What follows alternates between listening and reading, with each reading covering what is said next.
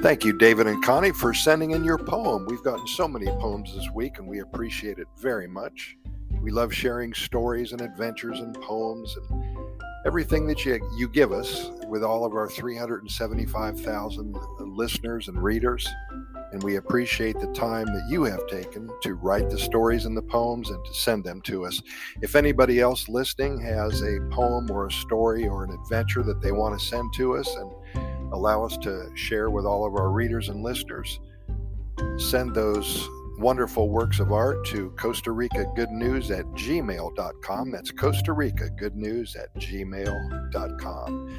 This is from Connie and David. They've been in Costa Rica for quite a few years now, and they do write a lot of poetry, they said. In the lush forest of the Osa Peninsula, two birds met and their friendship began to grow.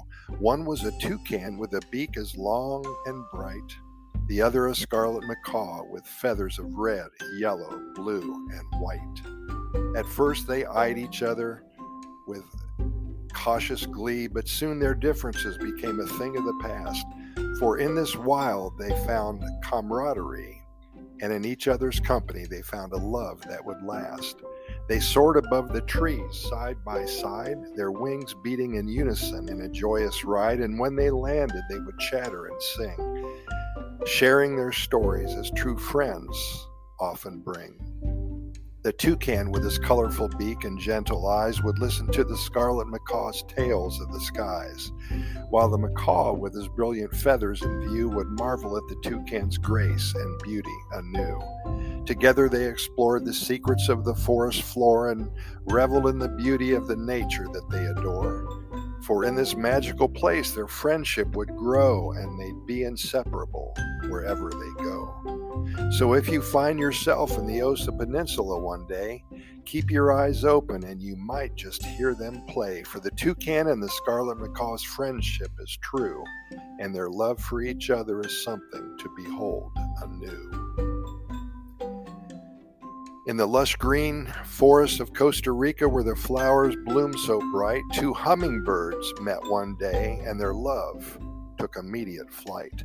They danced and fluttered and drank sweet nectar so fine, their love blossomed like the flowers, and they knew it was divine. They spent their days together finding nectar from dawn to dusk, their wings beating in perfect harmony, their love an endless must.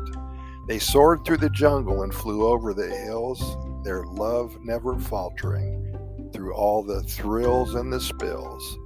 They built a nest high in a tree and raised their young with care, teaching them how to fly and find the sweet nectar everywhere. As the years went by, their love grew ever strong, and they never tired of each other, and they flitted all day long. And when the time came to depart, they left this world as one, two hummingbirds forever together, their love forever young. Hey folks, thanks for listening. We really appreciate it, and we'll see you tomorrow, same time. Pura Vida.